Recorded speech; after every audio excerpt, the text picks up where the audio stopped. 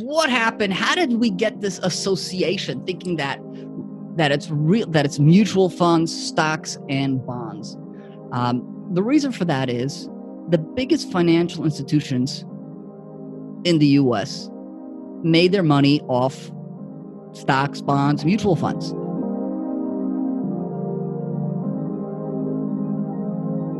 So welcome to the Millionaire Unlisted podcast. Today our guest is Bernard Reisz.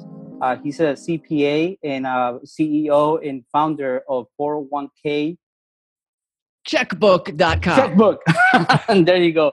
Okay, thank you, man. So tell us a little bit about yourself. What is it that you do? And again, if you can, we were talking before we started the show about your message and what is it that you want to deliver.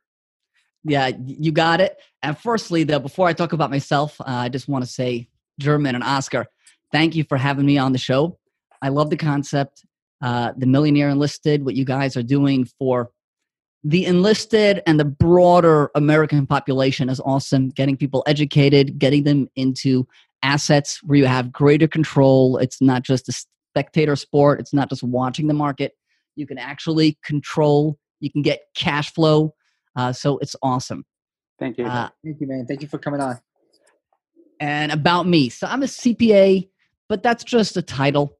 It's really, I've got a passion for taxes, for analysis, for financial strategy, and for helping people. And I try to bring those all together in the way I deliver tax services with a focus on really setting people up for success optimally and strategically. It's not about just the paperwork, getting a return filed, getting an account set up, getting entities structured. It's really about thinking what's right for you and for you and for you, because everybody's different and it should be tailored to your profile. Got it. Amazing. So in regards to let's say tailoring, right? And you're very you like the structure and very analytical and also very strategic, right? From what I've heard from different podcasts from you. And if so, let's say we're talking to the neighbor, right? Let's say we're talking to the doctor. Let's say we're talking to all these people that are sitting on different investment vehicles, retirement accounts, and all that stuff. How can one strategically explain to these people, hey, we have, or you have this product that you can utilize to invest in assets like real estate? So there are a couple things that you need to do when you approach this. The first thing is you got to shatter some myths, right? There's certain barriers there where you got to get their ears open. People are so used to thinking about and associating 401k and IRA with mutual funds that you just got to break that myth. And after that, you can talk strategically. So the first thing is, let's just shatter that myth. Tax code is not there to help mutual and fund companies. Tax code is there to incentivize us to make the smartest moves for ourselves. And people ask me, does the tax code say that you can invest in IRA in real estate? It doesn't. It doesn't. But does the tax code say you can invest in IRA in mutual funds? It doesn't. It's silent. It just says put money into this account and you'll get tax benefits. Invest it and you won't pay taxes. You put the money in, you get a tax deduction. You invest it, you don't pay taxes. It doesn't say anything about investments. So in the eyes of Congress and the IRS, mutual funds and real estate and just about anything else are all equal. Congress just believes in you to make the best decisions for yourself. That's what I got to say this without politicizing it. That's really what capitalism in America is about. You take responsibility for yourself. You get yourself educated, and you make the decisions for yourself. You get the rewards and the risks. So that's what it's about. There's nothing there about mutual funds or real estate because they're the same. Exactly. How does that sound? It sounds perfect. Yeah. No, and I agree with you. I think, self-responsibility, self-accountability, and figuring out how you get from point A to point B it's on you, it's on the individual, on no one else. But I wanted to ask you brought up a good point. So if the IRS doesn't say, mutual funds or real estate or what kind of investment, just that account, I haven't heard of IRAs that are, other than self-directed IRAs, that are investing into real estate. Oh, most of them are into mutual funds. Am I wrong? Am I not? Yeah. Okay. That's exactly it. So what happened here? What happened? How did we get this association thinking that it's real, that it's mutual funds, stocks, and bonds? The reason for that is the biggest financial institutions in the U.S. made their money off stocks, bonds, mutual funds, right?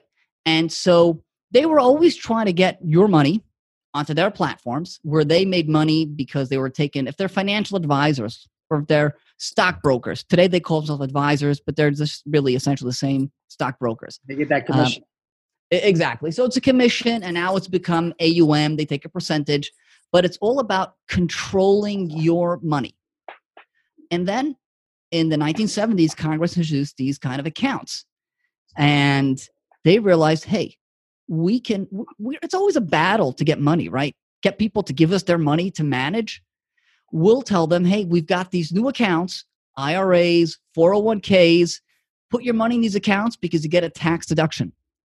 Once the money is in that account, it is trapped because the money is in there. Now you should not that you cannot, but you should not withdraw it, because when you withdraw it, you got to pay all the taxes that you saved on the way in.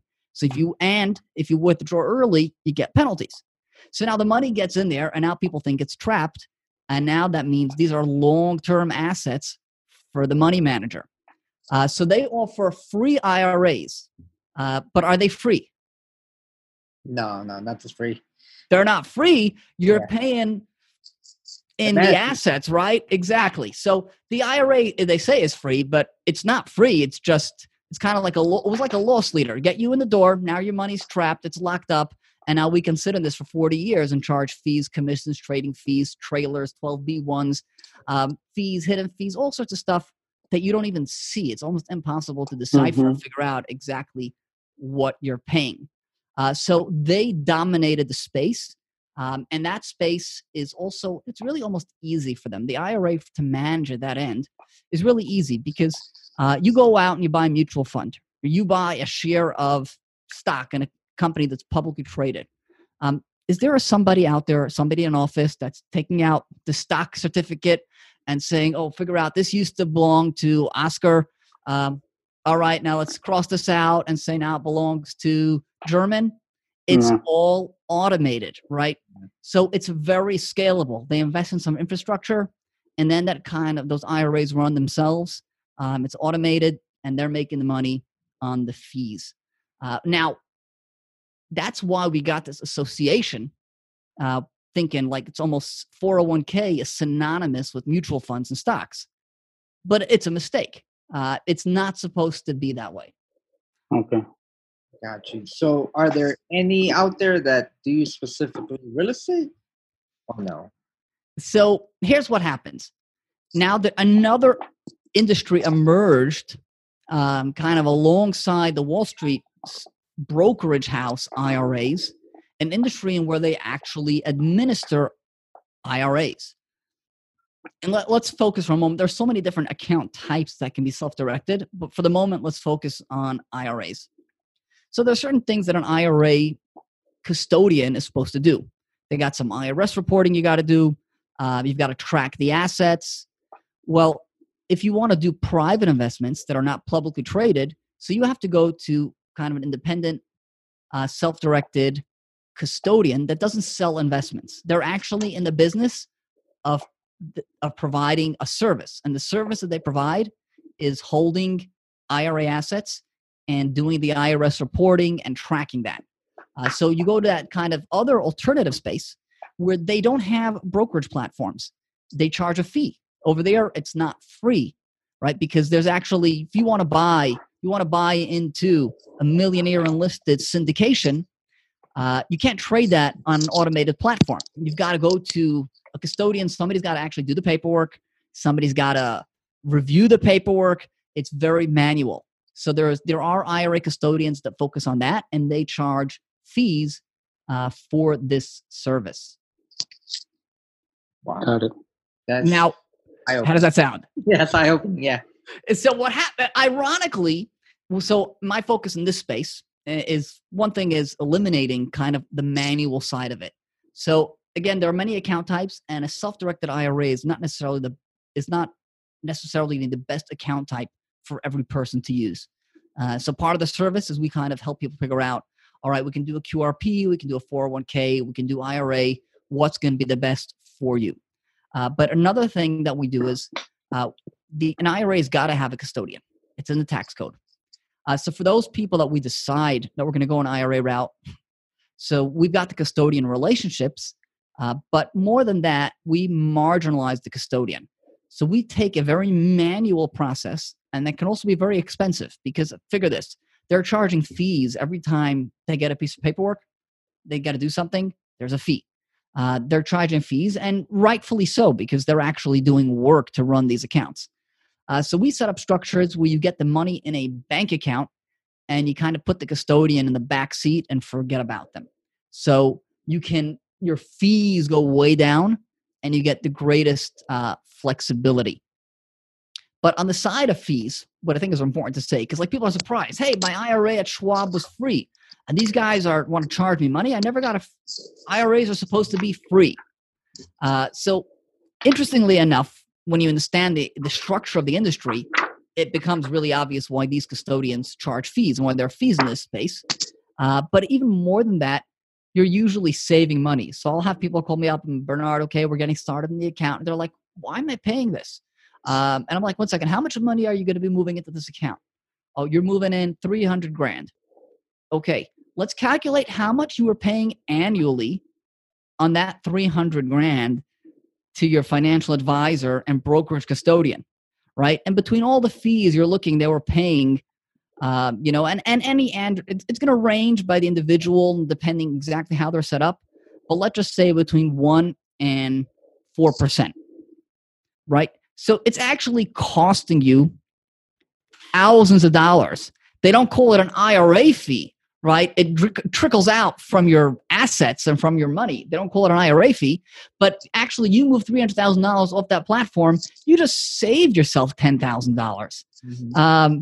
So you're coming out way ahead. So you may have an IRA fee over here, but you're getting rid of all the asset fees. You're getting rid of all the AUM fees.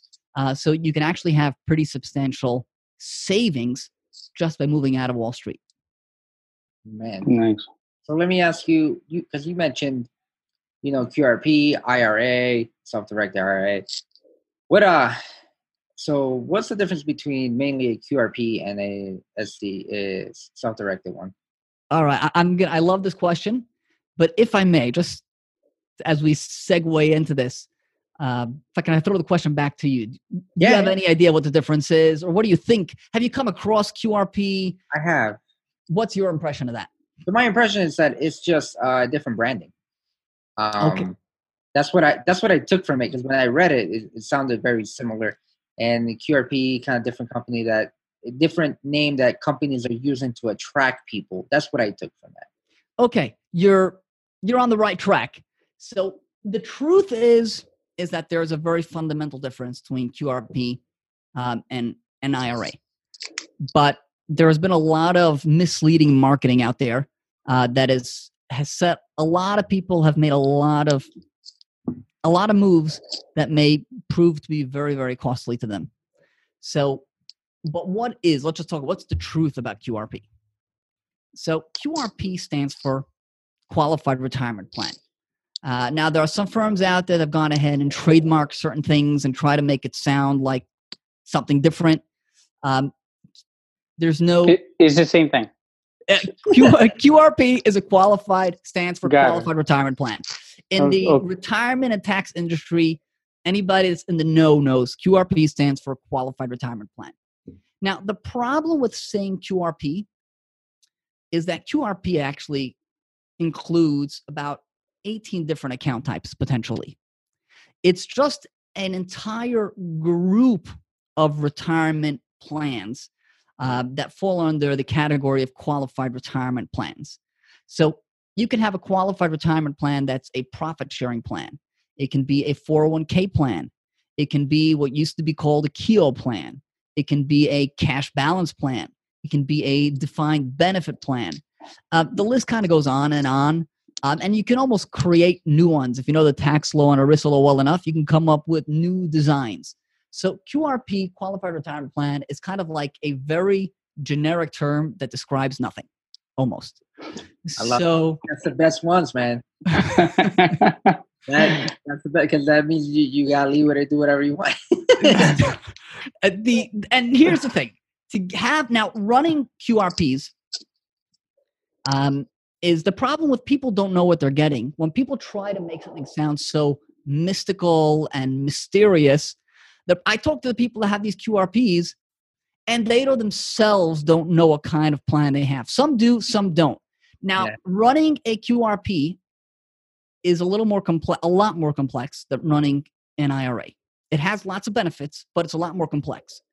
As you can imagine, if people are calling me saying, "Hey, Bernard, I've got this thing."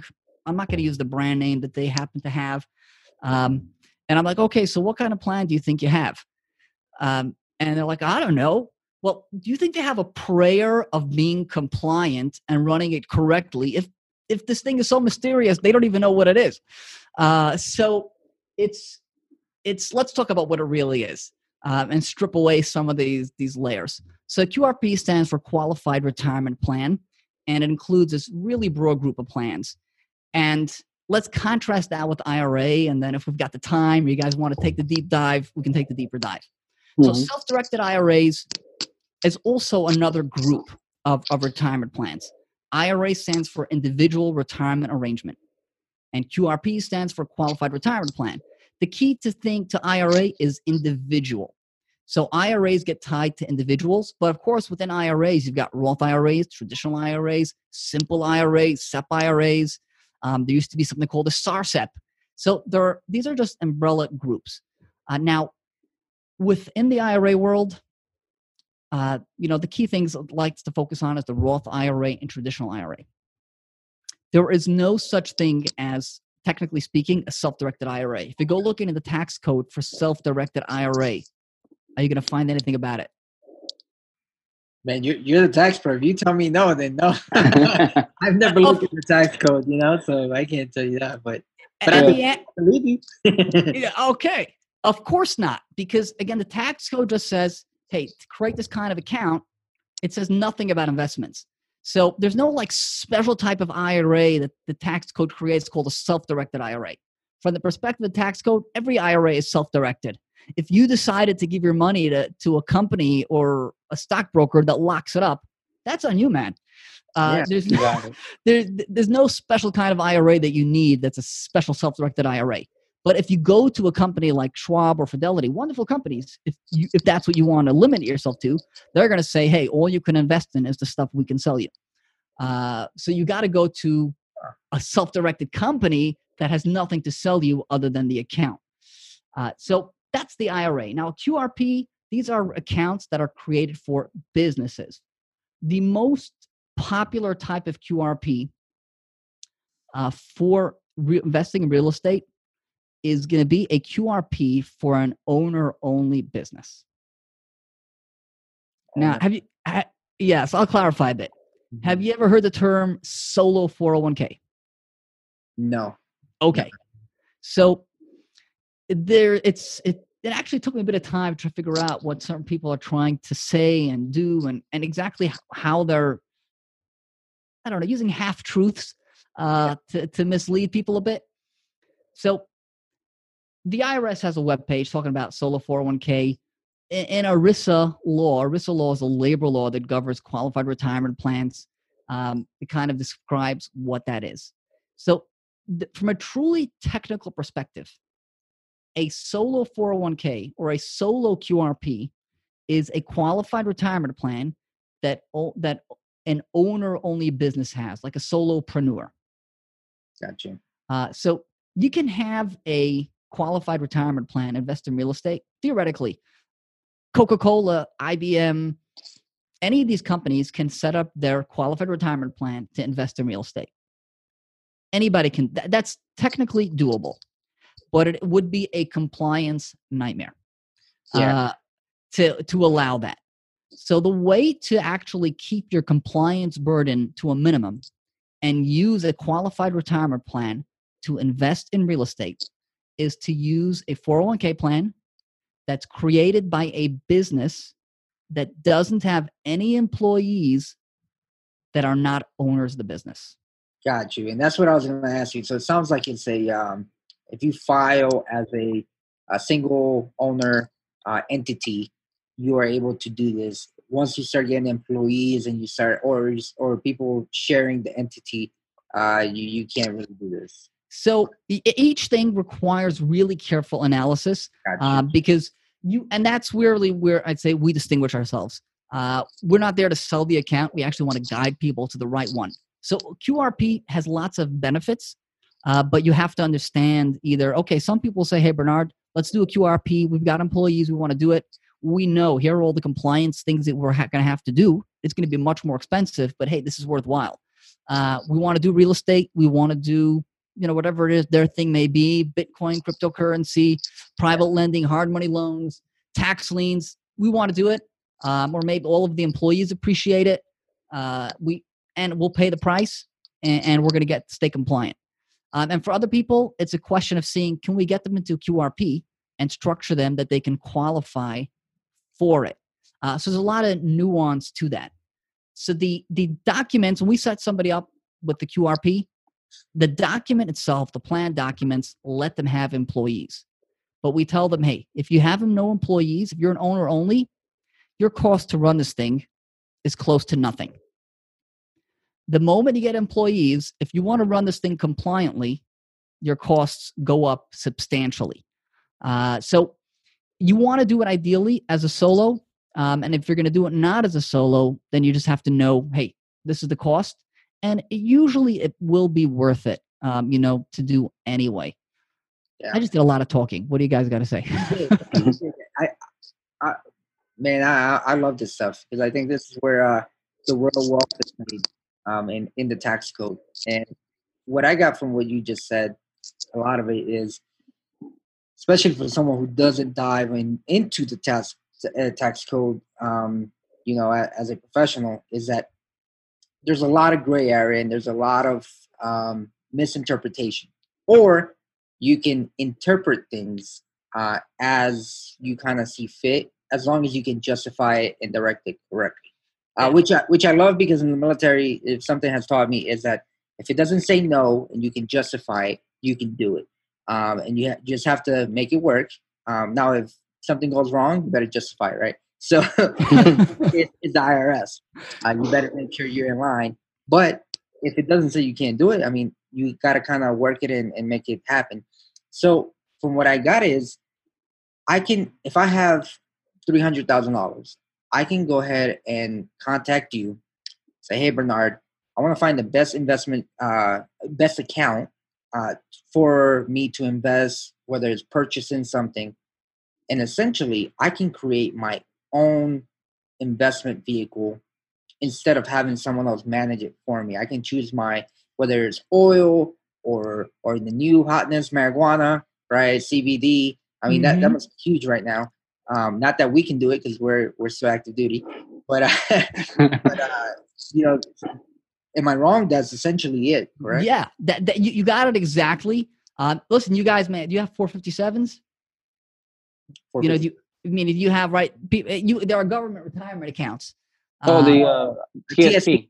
TSP, yeah, exactly. Yeah. Right. So that money can be leveraged for all this stuff. But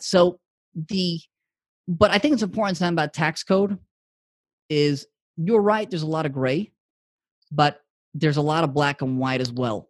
And the biggest mistake I think you see is people saying, hey, there's gray, you can just interpret it wherever you want.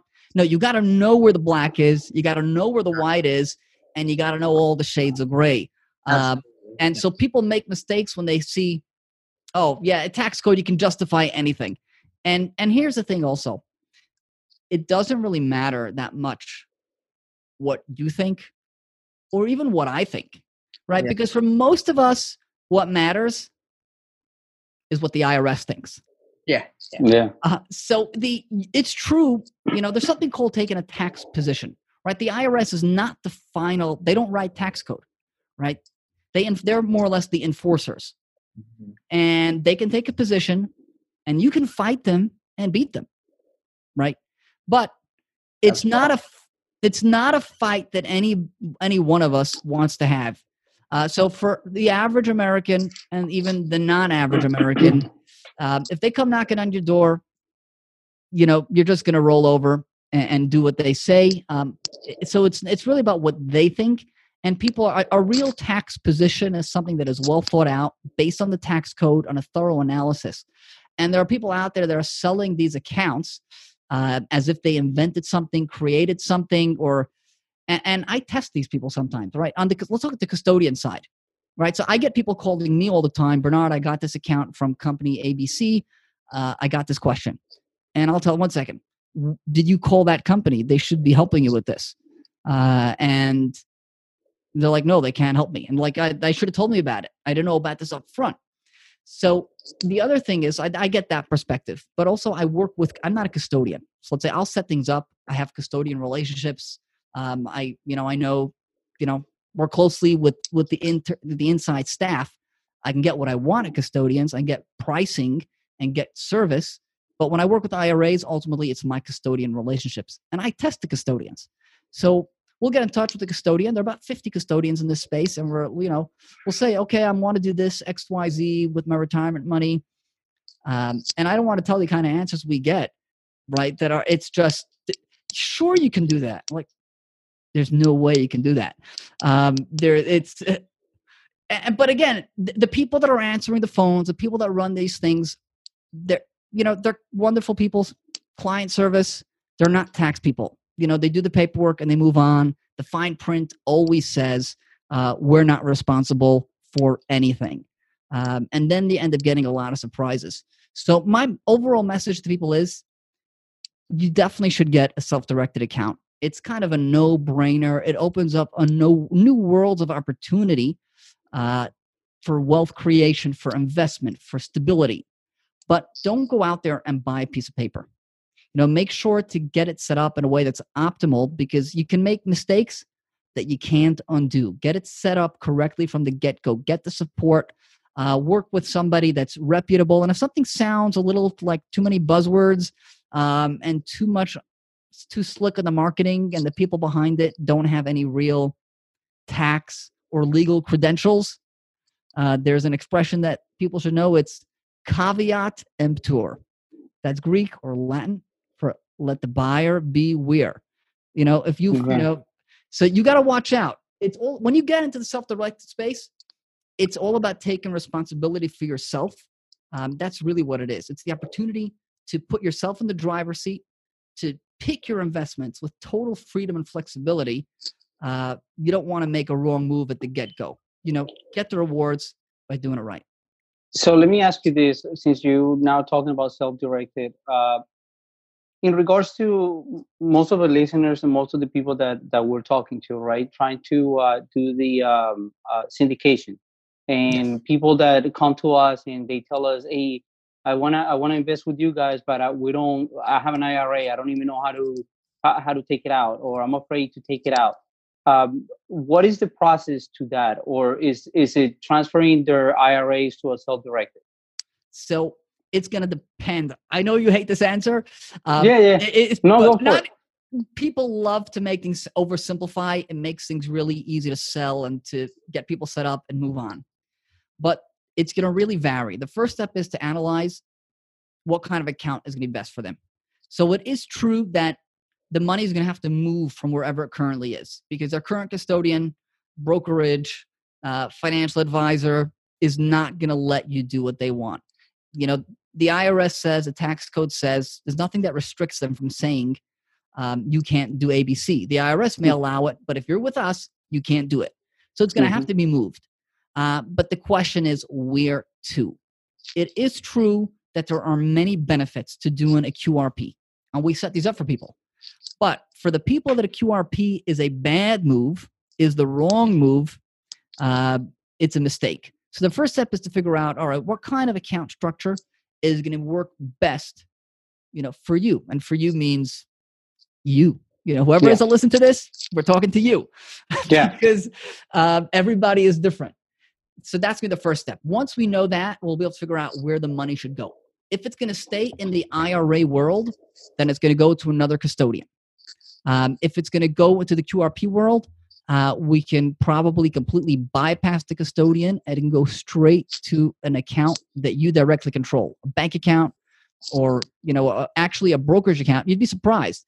These companies, right, that sell the stocks, of course they have accounts. Well, they'll let you do whatever you want, right?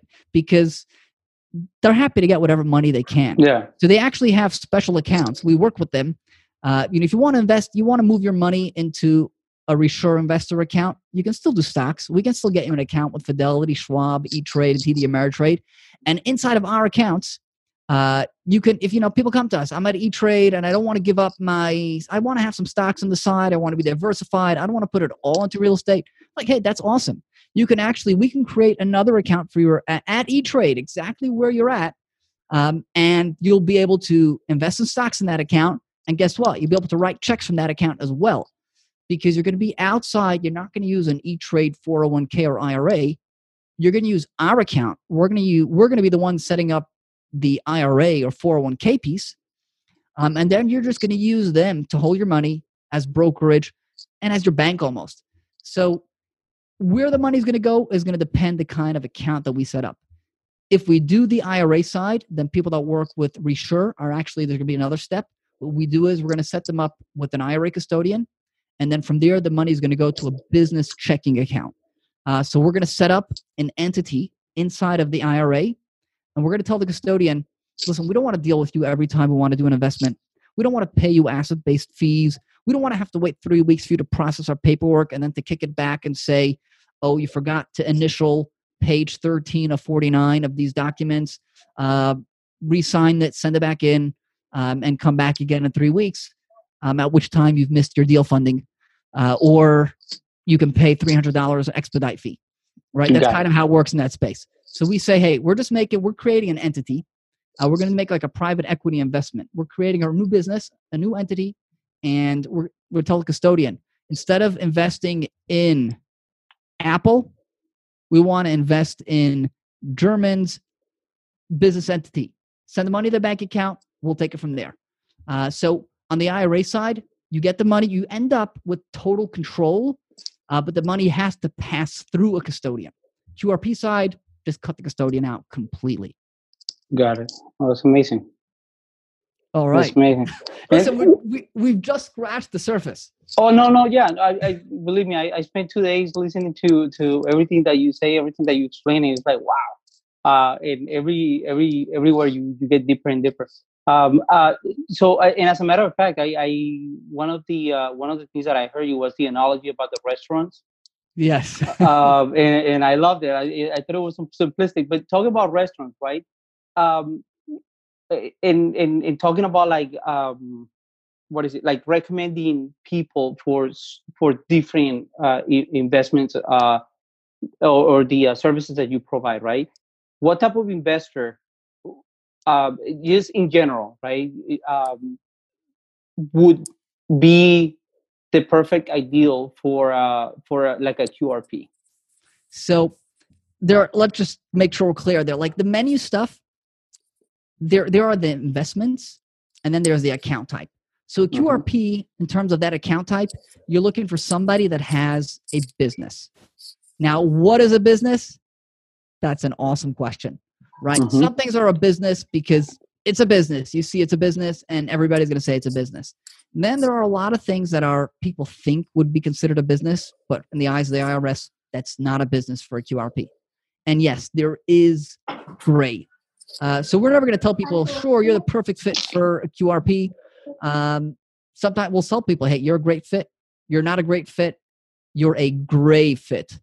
So some people are kind of falling that gray zone, but we're looking for a business owner of some sort. Now, what is a business? Awesome question. What I will say is a business is not passive income. A business means something that is some sort of active trade or business. So if you're pulling in rental income, that's not a business for you to, create a QRP. the menu stuff, where I use that analogy, and I think that's going around because it came up in a couple other podcasts, and the host said, "All right, Bernard, that's so good. I'm going to rip this off. I'm going to use it from now on." No, I heard it from you, and I thought it was like fantastic. Oh my God, this is good. The analogy. Let's share it again with this audience. Yeah. Because it really brings the point home, and it also explains why I'm not here to malign Wall Street. Just want people to understand. When you hear the analogy, it kind of opens up your eyes to see what you've always been doing. So when you go to your financial advisor, that's like walking into a very specific kind of restaurant. When you walk into the Mexican restaurant, they're going to show you the menu. There's going to be, you're going to go Chipotle. They have a very expansive menu, right? But it's going to be tacos, right? It's going to be the kind of stuff that you find at a Mexican restaurant. And the server is not going to tell you that there are other options. There's also Asian food. There's French cuisine. It's just, right, there are so many options out there, right? But you don't expect them to tell you all the options. The options that you get shown are the options that they have to sell. If you want to know all the options in the neighborhood, walk around the block, see, you're going to find all sorts of stuff around, but you got to see everything and then make your choice. What's happening here is people are going to financial advisors and thinking they're seeing all the options. You're not. You're just getting their menu. They have a very specific menu, and that menu is created by the financial institutions that they represent. They're just salespeople. They're just waiters, servers for big financial institutions. They're working in a restaurant. All you're going to see is that menu. You can imagine how things would turn out for them if they swapped out another menu. If you walked into McDonald's and somebody behind the counter said, here's the Burger King menu, right? He's not going to last very long.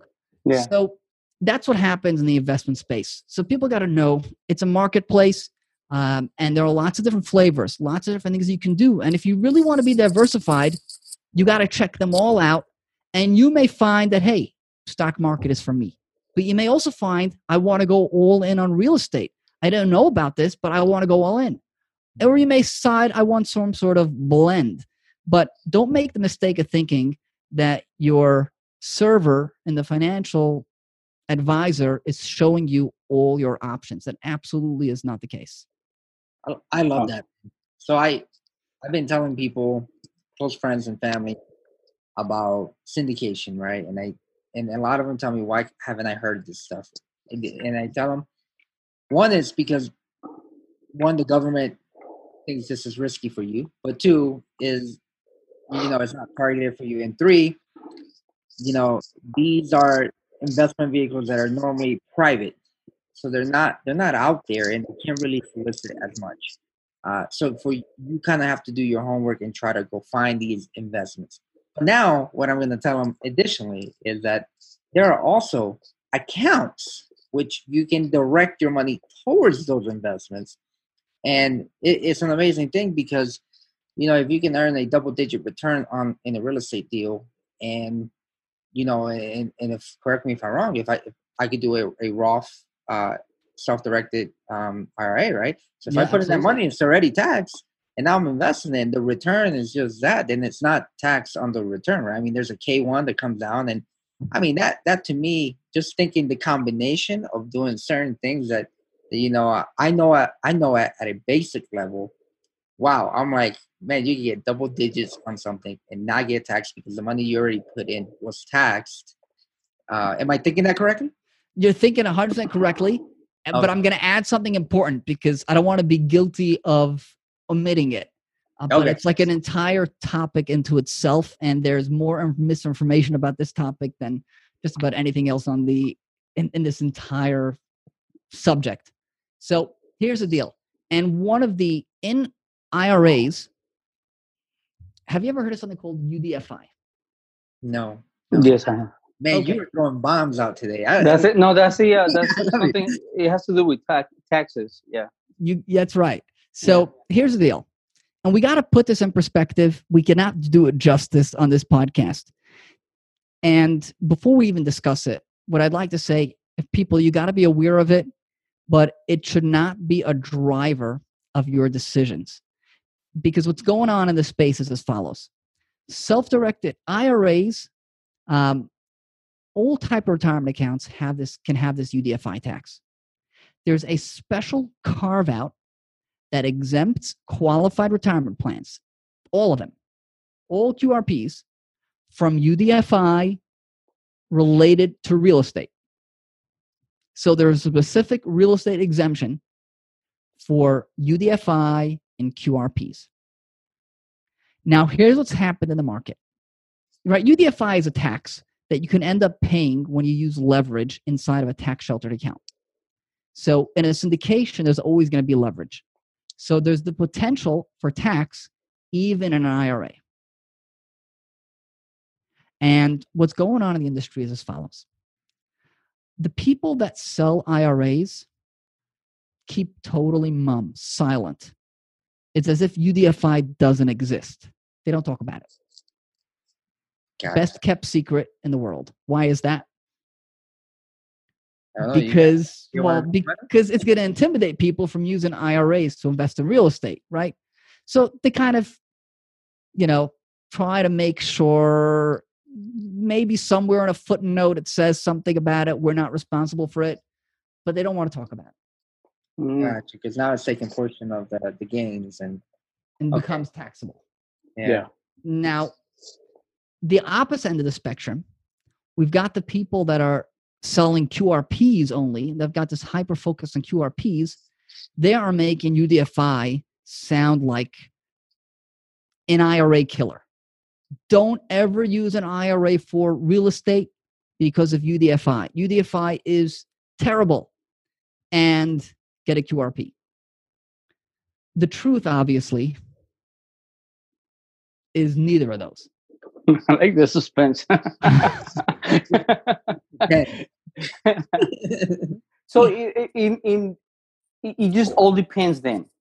That's what I'm getting. It depends on a lot of factors. Exactly. And people don't like it all depends. It's so easy to get a sale, right? You don't want, if I sell IRAs, right? Somebody gets to get a call and says, all right, hey, Mr. Self-Directed IRA, I heard I can use real estate. It's going to be, put it in syndications. And what am I going to say? I'm going to say, sure, that's the greatest thing. Do it. Am I going to say, hey, you should know about UDFI? That's going to kill the sale. The guy's going to get intimidated. He's going to say, maybe let me talk to my accountant. The accountant's not going to know anything about it. And there goes your sale, right? You call people that sell QRP. They're going to say, sure, I don't want UDFI. Like, sure, don't touch a self-directed IRA. Get a QRP. It's the IRA killer, self-directed IRA killer. Get the QRP.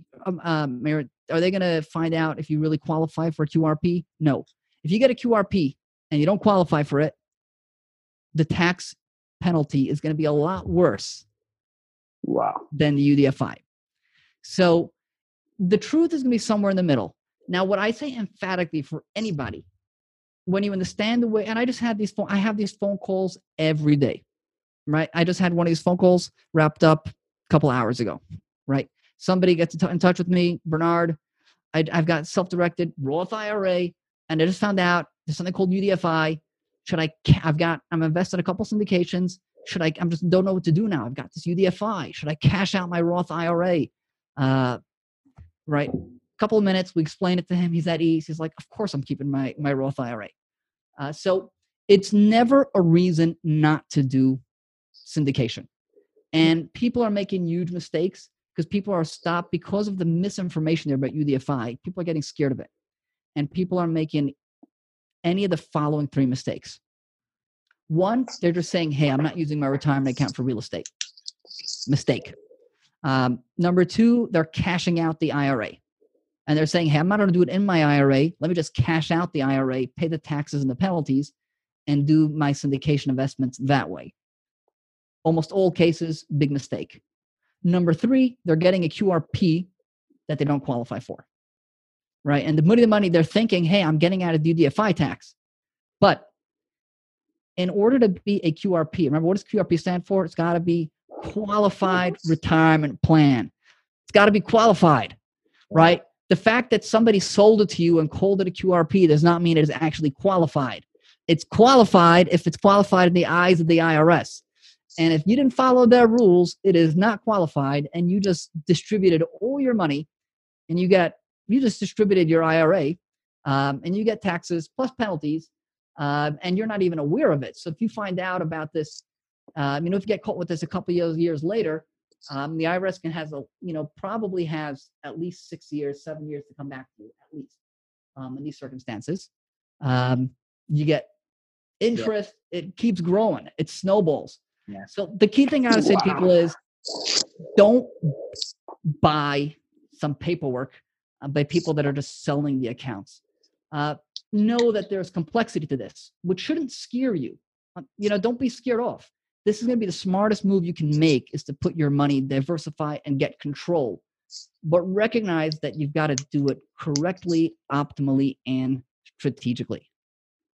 No, I love that, man. I think you got, and I hope we can work with you in the future. Yeah. I love transparency, and I think there's a lot of people who are trying to play the game, and there's nothing wrong with playing the game. Like you said, if you know what's black, white, and gray. I love gray, but I also, like you said, if there's black and white, you have to know it, right? I'm not going to go to jail, and I'm not going to take a fine that accrues interest from the IRS for forever, and you're never going to get out of it. I mean, that's like a credit card on steroids.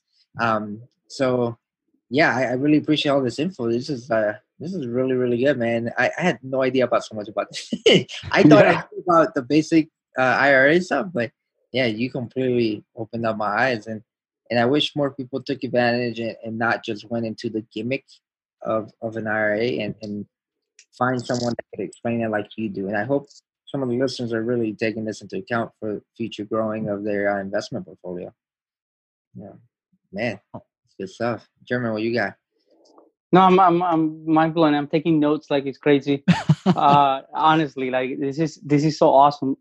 In the fact that when you mentioned QRP, right? And I was so interested a long time ago about a QRP, getting my money into QRP. But now that you mentioned, it's like, well, it's qualified. You have to qualify into that. And that was my next question. It's like, okay, so now it's not just buying a QRP, going into QRP, transferring your money to QRP. How does one qualify into a QRP? Right. So qualified retirement plan. Yeah. This is the absolutely probably most complex area of law. So we got into a more complex subject. But I'll simplify it here. Yeah. I'll simplify it. It's in qualified retirement plans, you've got two sets of laws that govern this. Tax law, and if you want to be really technical, that's Title 26 of the U.S. Code, right? The U.S. Code, that's the code of laws. I don't wish upon anybody ever having to see it. I happen to enjoy it, but for most people, it's nothing you ever want to look at, right? And then you've got labor law, and that's Title 29. And inside of a labor law is something called ERISA. And that is like the landmark act that really governs all qualified retirement plans. So you've got labor law and tax law. So this is really heavy duty stuff. So to qualify, if you really try to go through what makes a qualified retirement plan, we'll probably spend weeks talking about that, literally. Okay. Right? So it's more about most of the stuff, right? When we set up a qualified retirement plan, you don't got to sweat the little details. But in this space, the key thing to understand is that the piece of paper that says on a qualified retirement plan doesn't make it qualified. It actually has to, the document, obviously, it starts with a plan document. That's where it starts. That's where an IRA starts. It all starts with a piece of paper that you sign. But the piece of paper has to be compliant. But then, more importantly, you have to be somebody that qualifies for the plan, and you have to run the plan in a way that is compliant. So the way to sidestep all the complexity is to set up the QRP for an owner-only business, like we said before. So to qualify, the first step of qualifying to set up a QRP is having a business. That's number one. Then if you have that, you qualify for qualified retirement plan. But now the next question is going to be, all right, should I get one? And that's going to depend on a couple different factors. And so and it gets easier if you're what we call an owner-only business, then the labor law says that more or less all the complexity of the law doesn't apply, because all the complexity is there to protect employees. Congress said, hey, we created these accounts. You know why we created them? As a benefit to employees. But they were concerned that the owner of the business, and the one who's probably making the big bucks, right? He's going to try to set up this plan and create all these tax shelters for himself and not give anything to the employees, which is not why these were created. These were created for the benefit of employees. That's the name of the game. So Congress put in place exceptionally complex rules to make sure that employees get their fair share and that their assets are protected. Now, Congress also went out and said, hey, if you're a business owner, you're an entrepreneur, and you don't have any employees, we'll still let you have a qualified retirement plan. It's almost like an exception. It's like a different section, a separate paragraph in the law. You go through the law in Section 401 of the tax code, and there's a special paragraphs that talk about people that have owner-only businesses. And Congress said, the fact that you don't have employees, we don't want to penalize you, right? You're also entitled, you're an entrepreneur, you're entitled to all the benefits that an employee would get if you worked for somebody else. But on top of that, Congress said, hey, we don't have to protect you from yourself, right? Yeah. So all that complexity, or let's just say 90% of it, 90% of that complexity goes away if you don't have employees. Now, you cannot choose to say, I want to create the plan just for myself, or if I have employees, right? If you have employees, you've got them. You can't say, I'm going to create another business, right? Obviously, somebody thought of this already, right? This happens all the time. Bernard, I've got 100 employees, but I'm going to create another business. Here's what I'm going to do. I'm going to make myself a consultant to my business, and my business is going to pay me as an independent contractor, and then I'm going to create a QRP just for myself. How does that sound? You like that? Yeah, it's cool, man. But do you really think nobody thought about that and Congress didn't have to fix that loophole? Yeah. Right? Yeah. So, So it's not, there are loopholes in the tax code, but there are few and far between. And it's about structuring itself. We may be able to structure somebody in a way like, hey, we can set you up with the QRP, even if you have employees. It's going to take some restructuring. It's going to be gray, but here's what you can consider. But there are rules there.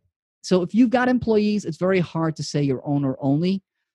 Very complex set of rules. If your spouse has a business and has employees, you get pulled into that as well. If your parents or kids are, you can get pulled into being treated as if you have employees, if people that are related to you have employees. So can you have a QRP if you have employees? Of course. But you got to cover the employees. You've got to do excessive reporting and annual testing. And then is it still worthwhile?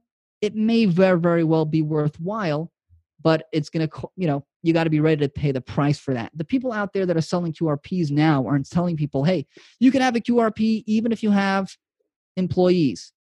Of course you can. But are you getting the support that you need? That's the question. And wow. when I say that's $1 million question, I mean it. That's $1 million question. Yeah. It really is. It can be worth.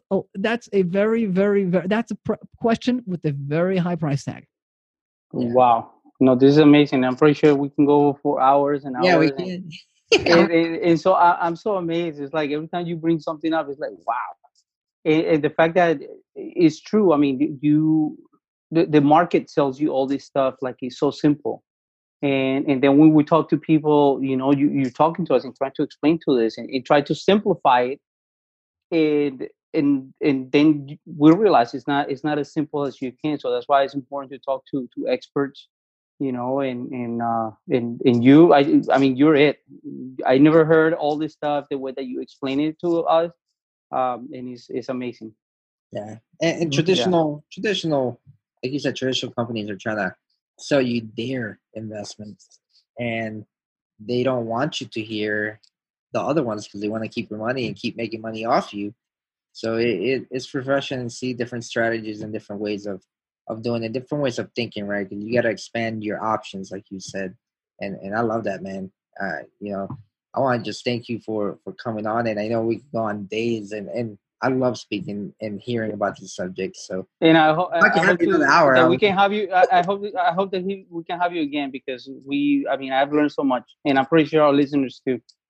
Okay. Hey, listen, I love this. This has been an awesome conversation. Thank you for having me. Yeah. I love doing this, and I appreciate the opportunity. Absolutely. Thank you, Bernard. Where can people find you? Let's tell people where, man. Okay. A couple of things. I try to, you give them the address, you say 401kcheckbook.com. People may not remember that. I would tell them you can Google Bernard Reisz. That's Bernard, Reisz. You'll come across all sorts of great stuff. You can Google Reisz LLC. That's Resure LLC, Reisz Financial. We'd love to connect. We've got lots of information on the website. We invite people to check out our BBB reviews. Trust me, we couldn't make, even if we wanted to post fake reviews, we couldn't make these up. That's good. So, we invite people to check us out. Better Business Bureau, Reisz LLC. We really try to help people, and we really try to put your interests first. We don't want to sell an account. We really want to help you. Awesome. And you're also very active on LinkedIn as well, right? Yes, I could. I know. I should be more active. I love LinkedIn. I love interacting with people, but I also got to spend this time doing tax returns and doing filings. Yeah.